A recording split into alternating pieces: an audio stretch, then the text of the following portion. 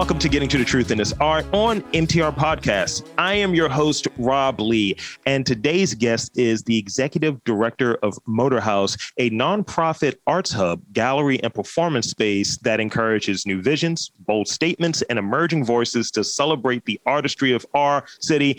Camille, Kashaka, welcome to the podcast. Hey, I got all of it in. I'm happy about it. You got it all in. So thank you. And I'm happy that we're able to connect and chat. I read some things in your background and your bio that caught my attention. So a few of my questions are really in that space as well. I'm sure you saw it. But if you will, describe your work and kind of how it's been over the last year, because my understanding is it's been like a little over a year, maybe, right? Yeah. So I came on board at Motorhouse in February of 2020. So I had 6 weeks in the office and then we closed. And I went to like 3 events while we were open. So I didn't ever get like a really good grasp of what Motorhouse was when I got there. Basically my entire experience at Motorhouse has been the COVID experience, which is, it's been a interesting journey because, like, on one hand, there was no blueprint to follow, but on the other hand, there was no blueprint we had to follow. Right. We could do anything. But yeah, basically, right now, what Motorhouse is doing is, we're about to reopen. Yeah. So July 1st, we're going to be open. It's going to be popping. But between March 2020 and, today, we've been doing like a mix of virtual programming and small, intimate, in-person programs. So I don't know. That answer. No, it does. And so in it, that focuses on that art scene in Baltimore and providing that space, whether it be for performance and whether it be for the gallery experience. I saw quirky stuff, former guest that was on there. Yeah. And so speaking on that, what kind of ideas, concerns, or objectives kind of motivated your work and your interest in kind of coming aboard with Motorhouse? Okay. So coming to Motorhouse was a dream come true. I literally went to an event in 2018 at Motorhouse and I said, this is where I want to be. And for 2 years, I stalked Motorhouse and tried to find my way in. And I sent a number of emails just cold saying, hey, let me be down. And at some point they let me be down. I mean, and that's how it works sometimes. People, we try to do this passive thing that I'm not a big fan of. And I think if you want the interview, if you want the connection, if you want to work at the place, it's don't let things stop that, in terms of reaching out. And, there have been guests that I was able to book because it's an interesting list of guests. I think I have a little bit of everyone from in and around the city on there. And there are a few that's oh, snap, you hit me up like a year ago. I was like, yes, I did. And he's like, oh, you hit me up like 5 more times. I was like, I did. And, sometimes people are like, yo, it's not a great time. Can you hit me back in a few weeks? Because they just had that buzz and they had to work on something. So it's good to hear that, people out there doing it and, that gumption and that desire to just follow through. It's like, look, I like what you guys are doing here. I want to be involved. I want to be down. Put me down. Yeah, absolutely. I think for me, I've gotten more traction professionally and career-wise by knowing people than I've ever, I've never gotten a job in the industry where someone didn't at least know of me. Right. If I just submitted my resume or my application, I might get an interview. I might get a second and a third interview. Right. But I have never booked the job. It's always been, I've worked with you on some other project, or we've been in the same space and you've heard about projects I've worked on or organizations I've worked at, or about an organization that I've worked at, and because I've associated my name with that place, you have sort of an idea of how I must work, but it's never been like cold. Yeah. I've never gotten anywhere just cold. And so I'm all for like excuse me, would you be interested in an informational interview? I would just like to get to know you and your organization better, just to get my name in your brain. Absolutely. I think like some people, they kind of stick out, and,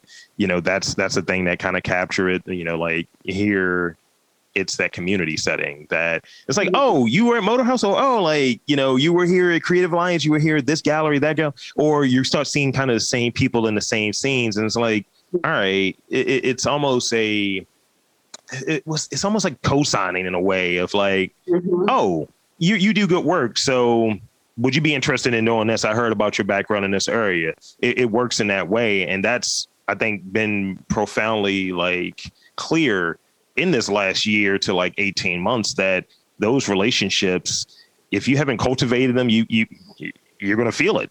You're going to feel it in some ways, I think. And it's good and it's bad, right? Like you should be able to have like this stellar resume and that just do what it does for you. Or you should be able to have a conversation with somebody off jump. And if you are impressive in that conversation, that should be enough. It shouldn't be that I know somebody or you and I know somebody in common. Yeah. It shouldn't be that way, but it is what it is. That's the thing I think that pushes people over there to that hump. Like I've been podcasting for 12 years and it's a thing. And I look at like shows that I listen to, and I'm not a huge podcast listener because it's a different experience for me. But in going back and looking at it, I was like, what are the podcasts that I listen to and what configuration of that podcast I listen to? Because there may be, let's say, 2 or 3 different people on there. It's like, okay, that's the combination I want. And it's the personality. It's like, that's what's getting over. So it's like, you may have all the credentials. That's a prerequisite, you know, that or to a degree. But if it's like, oh, I know you, there's that cosign, it's that cherry on top. And it's like, that's the thing that gets you over the hump. But if no one knows who you are, that's the question. Like, who's this person again? And you get lost in the shuffle in the world of in this digital age, as it were, with resume parsers and information like that, you can easily get lost. And I've done it even with doing the cold move of reaching out to people for this podcast. I'm like, all right, who do I know? And it's rare that I do that. But when it's like, all right, this is more of an illustrious level guest here, and I can't get the traction I would like, I might have to go through that network. But I think that's one of the benefits of it. Like, people see what's happening here and they only speak in a very superlative kind of way. It's like, oh, he does a great podcast, or he's a great dude to talk to. And, you know, you end up reaching back out, you work within that network. I wasn't a networker, you know, in my business career. I wasn't really a networker, and it's kind of something I stumbled onto out of necessity. So in that space, like, so is that a skill set that you've cultivated over like the networking ability? Because that's what it sounds like to me that you did. Is that something that you kind of always had, or because you were saying different, you know, situations presented themselves that you were able to get something through a connection? So is networking always been something you were good at? Are you a person that can work a room? No. I mean, I don't know. Maybe. It doesn't feel like it. I feel very awkward most of the time in social situations. I'm 6'4", and it's like, how can I hide? How can I make myself? No, you can't. You can't. And I have a I don't know if you've ever heard of BlurredCon. Yeah. So I'm going to that, and last time I went was the last time they had us. I was pressed there, and this time I'm going there, and it's a different situation. I was like, all right, can I just wear a mask? How can I hide myself? But it's like, you're around your people. It's like, I still want to hide. Yeah. So yeah, it's weird. It's hard when, like, I don't like being in spaces where I don't know anybody, because I guess there's still like that feeling like when you're in school where, oh, those are the cool kids. Or I'll be in situations where there are people who I have talked to, I have like admiration for. Yeah. And I still am like, will they even remember me? I don't know. I think my blessing is, and my curse, is that I have like no grace. And so when I put my mind to it that I'm gonna, okay, this is an awkward situation, I'm just gonna do my best here, I sort of call out the awkwardness, or I'll say, I don't know if you remember me, but blah, blah, blah, blah, blah. And sometimes they don't. And it's crushing inside, but it's still like I can maintain the facade. And sometimes they're like, of course, Camille, I remember you. We did this like really specific thing one day. So I even like in the fundraising realm, I have never considered myself a fundraiser. And the only way I know how to do it, I think there's a finesse that other people have that I've never picked it up. And so, you're supposed to be like making these new contacts and nurturing these relationships. And then you ask for money. Like, it's weird. So I'll say, listen, I really admire the work that you're doing in the community. I'm going to ask you for money, but not today. Let's talk a little bit.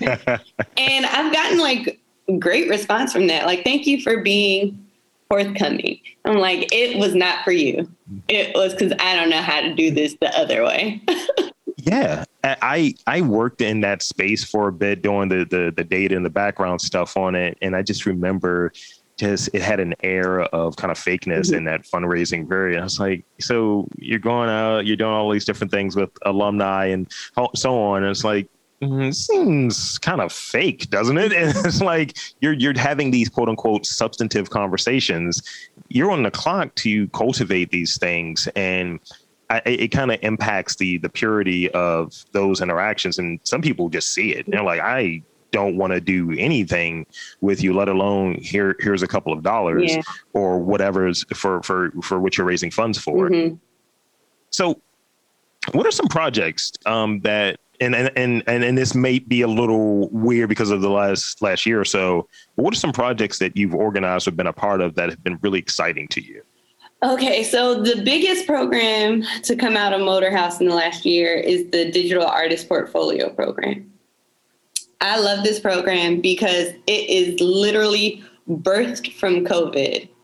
We had a number of conversations with artists in the community, artists that we already had relationships with, and some strangers, but people who are doing the work. And because of COVID, they were not getting paid for it. And we said, what do you need? Like, how can we help? Because Motor House, we're a venue, right? So we didn't know what our role was supposed to be if we couldn't be a venue.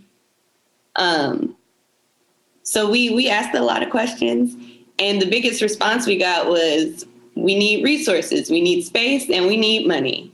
And I said, word, that makes a lot of sense. Absolutely. So the DAP program came from that. And we said, well, what are the resources that artists need? They need professional development. They need headshots. They need production stills. They need high quality video because it's going to be a virtual world for the foreseeable future. And there's probably like, even after that, I don't know that we're going back. I think virtual performance is going to be a thing from now on. So you get high quality video, you get put in contact with grant makers and you learn how to write grants. You get put in contact with a marketing firm. So you learn how to do like your social media stuff. If you want, you can get a mentor. We can like find someone who's doing what you say you want to do, and they can help you, even if it's just a conversation. They can help like guide your path a little bit. So, and you get paid for your performance, and it's not bad money. At this point, we're paying artists, I think, $400 per performance, which, isn't life-changing, but it's not even a long performance. Like the longest performance is a half an hour. Oh, wow. Yeah. So, we're doing our best to do what we said we were going to do because people asked for it. So I love DAP. We've also, in July, I think last year, I think it was July, we opened for small groups to visit our gallery. And they were very small groups, like it was 4 people at a time. But assemble your crew. Yeah. But we've been curating the gallery, which I don't think, I mean, it happened organically before I got there, but we've been like really intentional about the artists that we're putting up now. And next year we'll have like a whole season that we're announcing. It's going to be fantastic. But I got to curate a show. Oh, really? And it was so much fun. It was called Joy. It was funded by the OSI Baltimore. Nice. And it was to commemorate the 5th anniversary of Freddie Gray's murder. Yeah. And we decided that we were going to do a portrait exhibit of activists in Baltimore in their happy places. That's great. And the whole point was to create an environment for the activists that is like rejuvenating and happy and peaceful, because, you know, they're doing really difficult work. Mm-hmm. And so let's honor them, and let's make sure that we focus on what makes them happy and not necessarily like the hardness of their work. Right. And they just were so beautiful. Like every activist who came, they came gorgeous to these photo shoots, and their places were super cool. We did one in a nail shop, in a Black-owned nail shop. Yeah. We did one in a Black-owned hair salon. We did one at the waterfront. We did one in front of a cigar bar. Do you call a cigar place a bar? I don't know, but it was like sure. It was a cigar place. It's just incredible. So yeah, that one was, and the photographer is an emerging artist that we found in the newspaper. She had been taking photos of the protests that summer. Her name is Kiana Wilson. She had been taking photos of the George Floyd, Black Lives Matter protests. And we said, yeah, she's dope too. So let's just get her. She's an activist. Yeah. And her activism is through photography. So it was a great project. That sounds great. And I think it's enriching for the people that are here, because as you touched on, the work that they're doing, the activism that they're doing is like, it can be hard to see sometimes, and being around it. It's like, it's important stuff, but it can also be very challenging to be around. It's like, is this ever going to change, and things like that? And they're doing it for us. Yeah. Yeah. So we owe them. Absolutely. And it's one thing that this group of photographers and videographers and all that I've been working with, we did a project back in February, and it was just going through Baltimore, because one of the things for this podcast is I'm tired. I'm tired of people talking ill of the city and ill of the people in it. We're not just a politicized talking point or what have you. So, with that and in the effort to do that, we did this thing where we were giving people roses for Valentine's Day. So we were just randomly going to people, appreciate you, here's a rose, and, just in different spots in the city. And I can send you the video afterwards, what have you, but it was a lot of fun. And I was really proud to be a part of that project. And I think that's the thing that's big. And I think when people talk about like healing and all of that different stuff, you need things there to show like you matter in a real tangible, substantive way. And a lot of times it gets missed out, and people just keep going on with the doldrums of day to day. And a lot of times it's not easy. Yeah, I agree. So let's shift it a little bit. Right. So, where do I want to go with this one? I read that you're a hardcore Trekkie. Okay. And most of your philosophy on life comes from the Jean-Luc Picard's monologues. Yes. Can you provide me an example? So I think I need to update my bio, because it is definitely Jean-Luc Picard, but also my spiritual guide, Octavia E. Butler. So like the two of them together really inform my outlook. Right. Sure. And the thing about both of them is they have, through Jean-Luc Picard's little speeches and Octavia E. Butler's, just her library, they force us to confront what it is to be human. Mm-hmm. What does it mean to be human in relation to everything else. Right. So like Jean-Luc Picard has gone to bat 1,000 times for Data, who is an android. Yes. And a lot of the arguments he makes, he's making them and realizing it himself. He's realizing his own biases at the same time. He's a diplomat. And so I've learned like diplomacy from him because again, I don't have grace. I don't have a whole lot of diplomacy. It's very hard for me to like figure out how I'm supposed to say what I'm thinking without being rude. No, totally. But he's good at that. Do you know Star Trek? Okay. So I'm just going to talk as if everybody who listens to your podcast knows what I'm talking about. I would hope they know. I would hope so. His relationship with Q. Mm-hmm.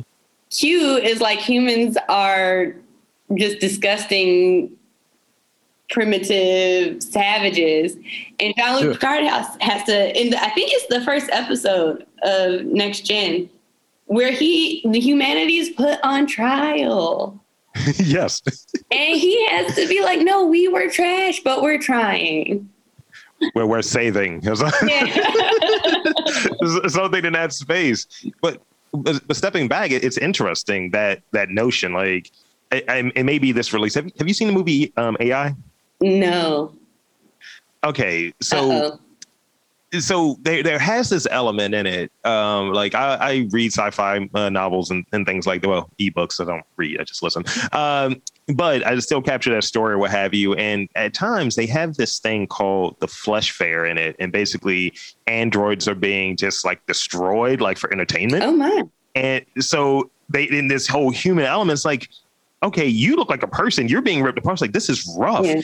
And I was like, in watching it, I was reviewing. It's like, man, I feel something here for these androids. And I was like, what's the humanity? I was like, I feel more for the androids than the actual humans in this story. And I was like, what are they saying there? Because it's designed for me to feel that way.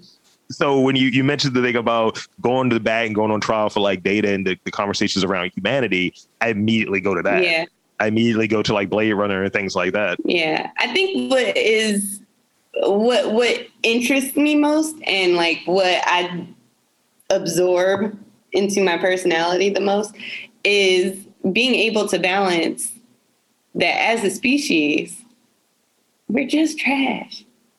We're garbage. And still being like, but there is beauty and there is room to celebrate and not hate yourself and be optimistic, even though nothing in our history suggests that we should be optimistic. We still can be. We still can hold space for optimism. Yeah, it's like have that base level, like, we're trash. We've had a lot of wars, a lot of terrible things happen, but things can be that good, right? Maybe? Probably. In my individual life experience, I have experienced joy, happiness, peace. So it must be a thing that happens. I hope that most of that is not at the expense of someone else's happiness or joy or peace or safety. Right. Because that is also a thing, because we're trash. But that's great. But I don't know. I guess I have to be optimistic because the alternative is terrible. And so I find ways to justify my optimism. No, optimism is key or what have you. And like, no one wants to be around. I talk about this with my partner all the time. Like, she'll say, it's a lot of Eeyores around here. It's just, she's like, I can't be around this. I can't get coffee around this Eeyore. I don't want coffee now. It's supposed to be a great experience. This sucks. Right. So if you had all the money in the world, unlimited financial means, which cultural, artistic or professional experiences are you investing your time and money into in this kind of local space?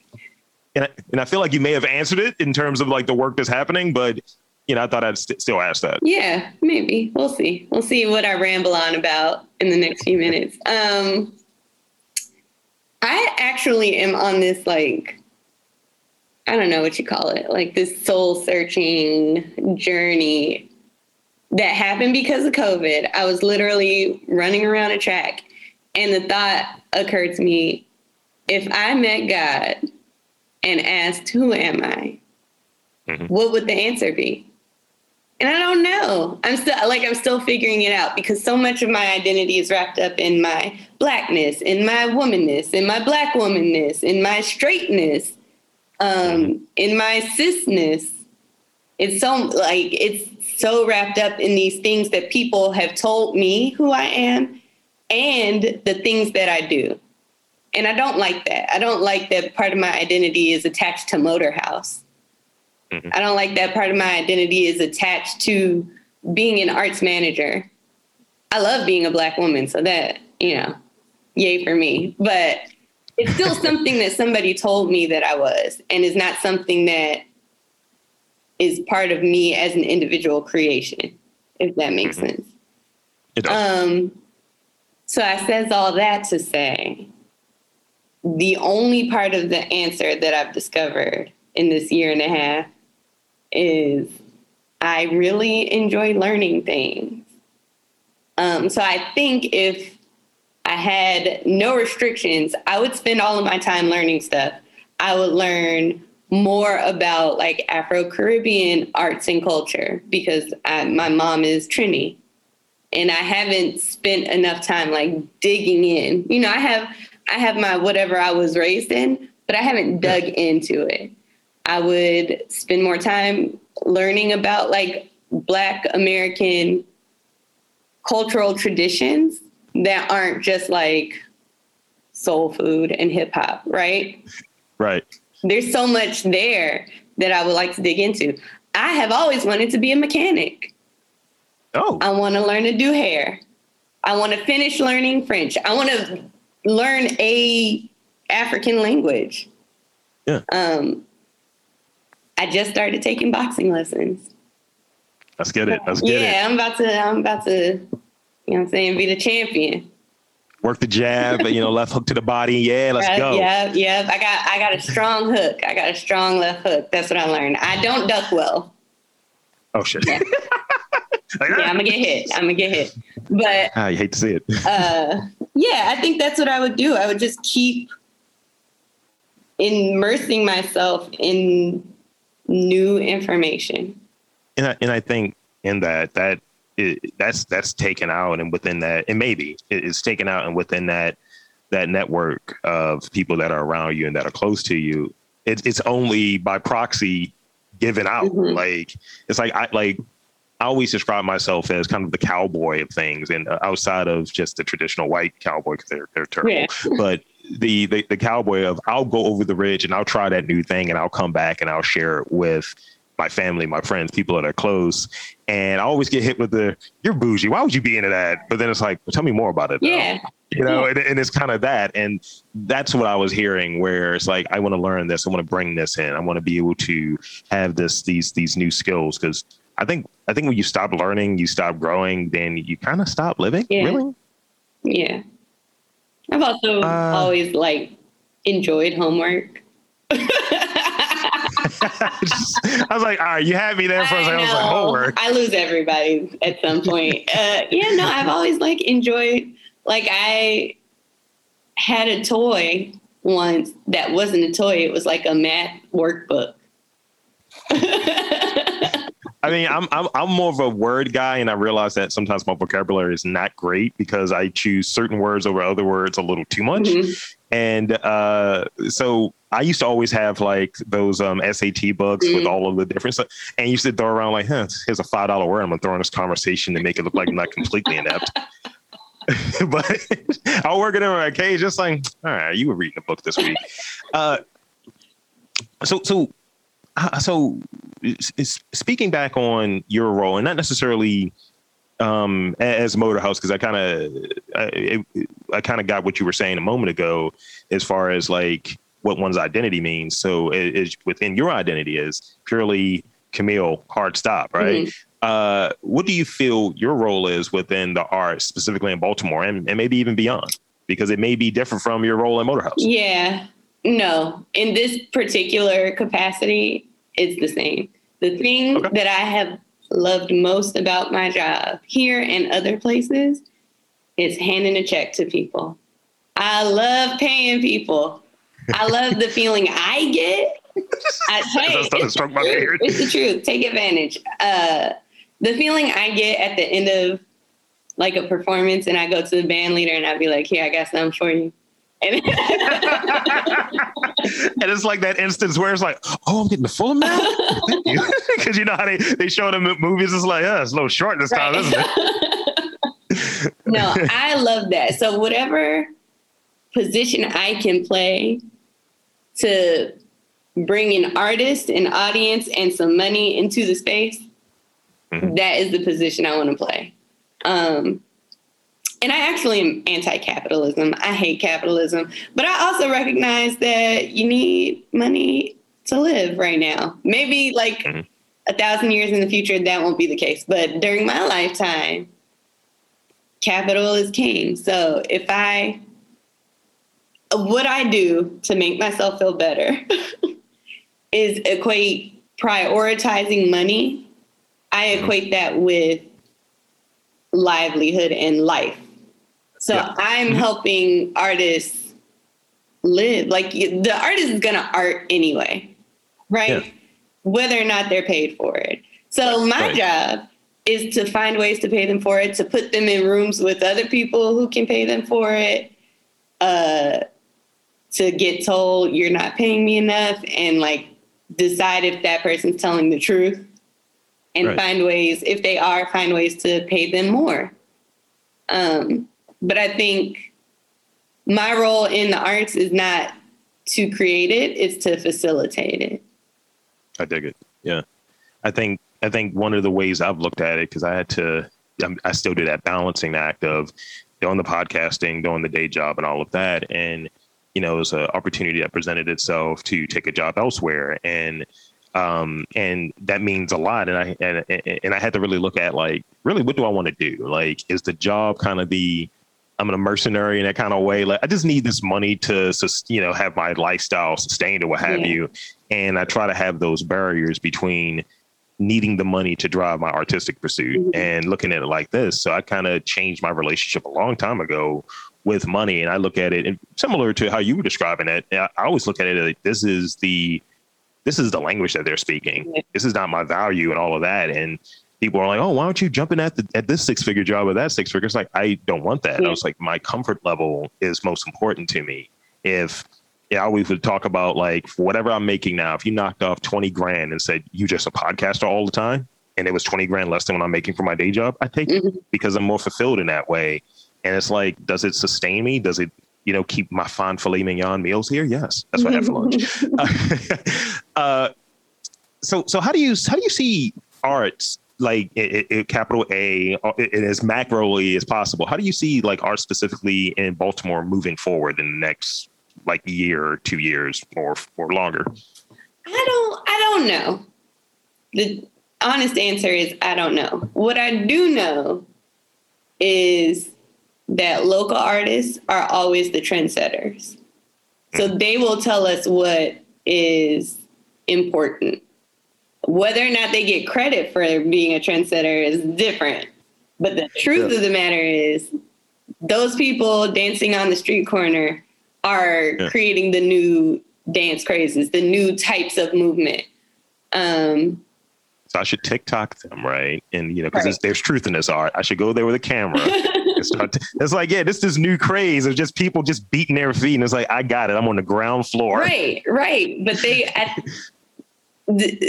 what's important to remember is that my role as part of an organization and all of these other organizations, these other institutions are to magnify whatever is happening on that level.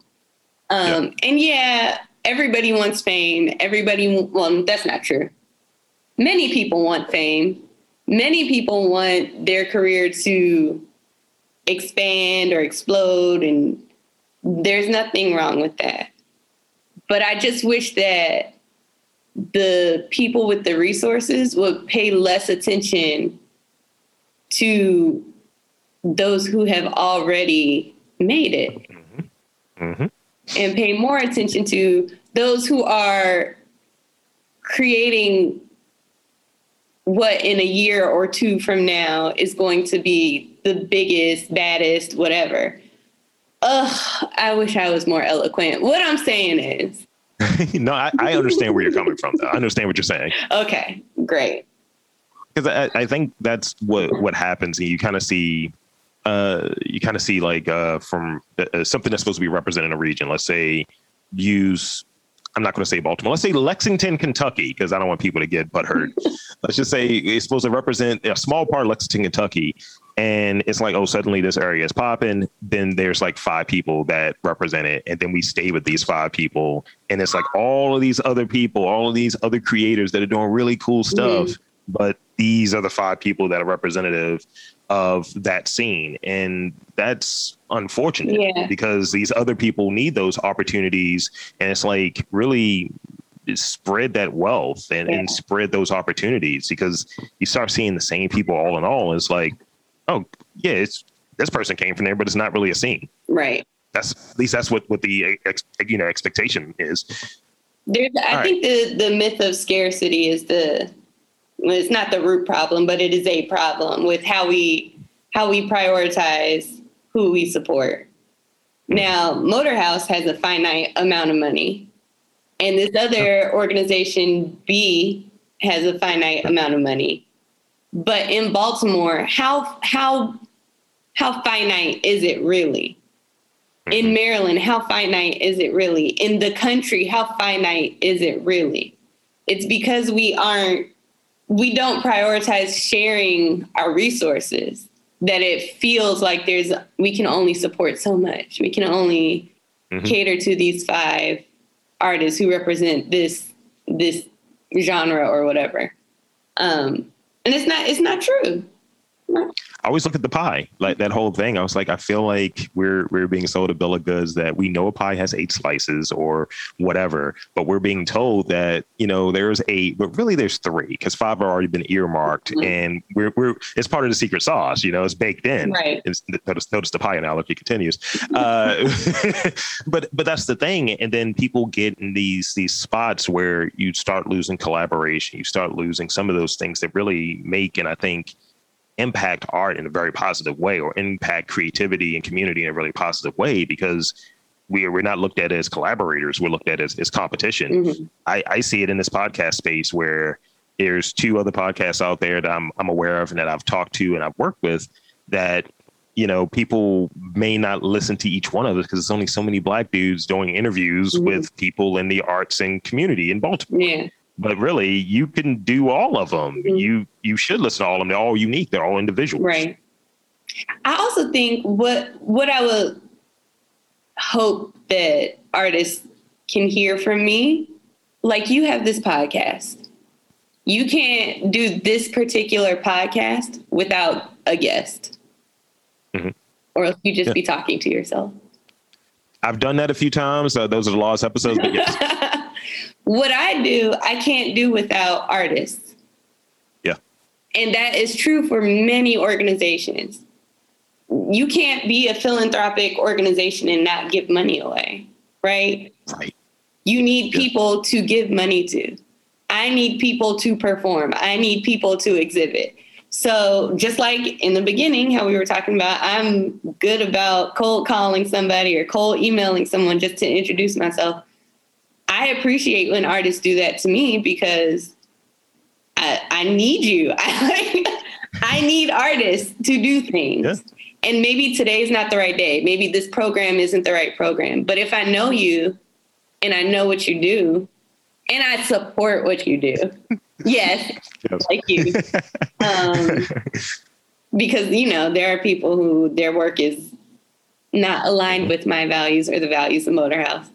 But if it is, I'm going to keep you in mind for when opportunities pop up, when we're planning and thinking, what should we do next year? Yeah.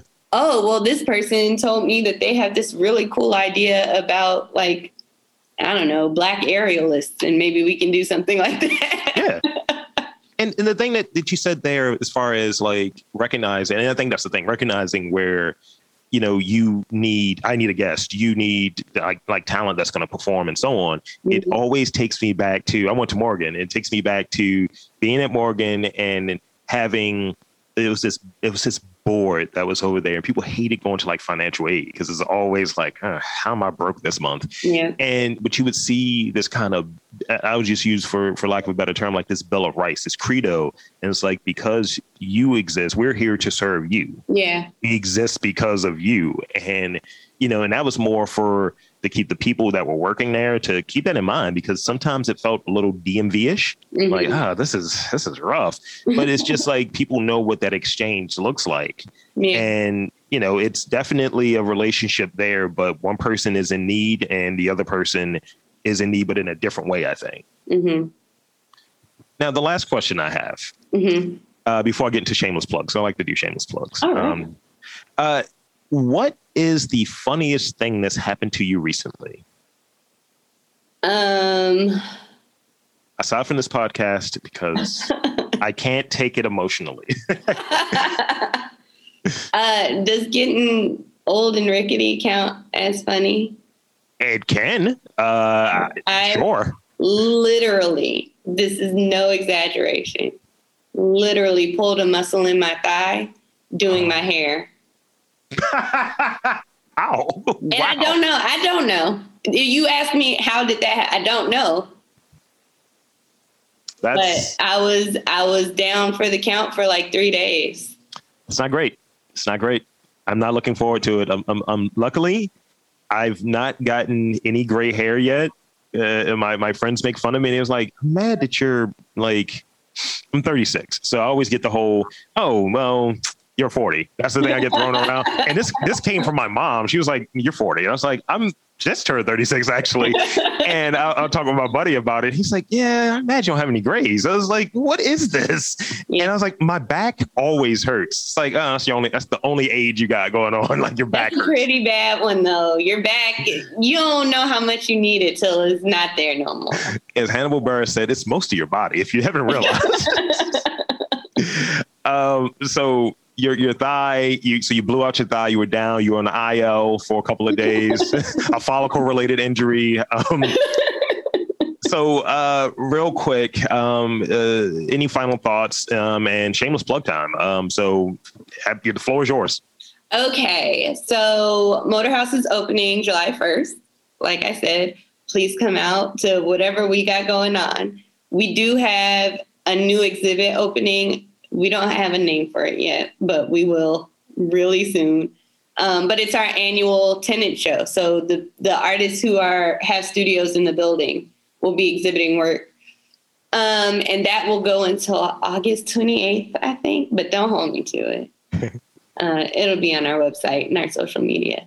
But we have that. And then this month we have our new DAP cohort. So our 4th cohort of artists will be performing and exhibiting in July. And that's virtual. So you just tune into our Instagram television and enjoy it from the comfort of wherever you are. But the tenant show, you got to come to that. That's in the building. Yeah, pull up. Yeah, you got to pull up. That's a great plug, though. It's like from the comfort of your own place, but also pull up to the next thing, though. Yeah. don't forget. Right. And the social media website, all that good stuff? Yeah, so the website is motorhousebaltimore.com. We're Motorhouse Baltimore on Facebook and Instagram. So, yeah. So there you have it. Thank you so much for being a great guest and coming on and spending this afternoon with me. No problem. It's a joy. So for Camille, Kashaka, this is Rob Lee saying that there's art in and around Baltimore. You just got to look for it.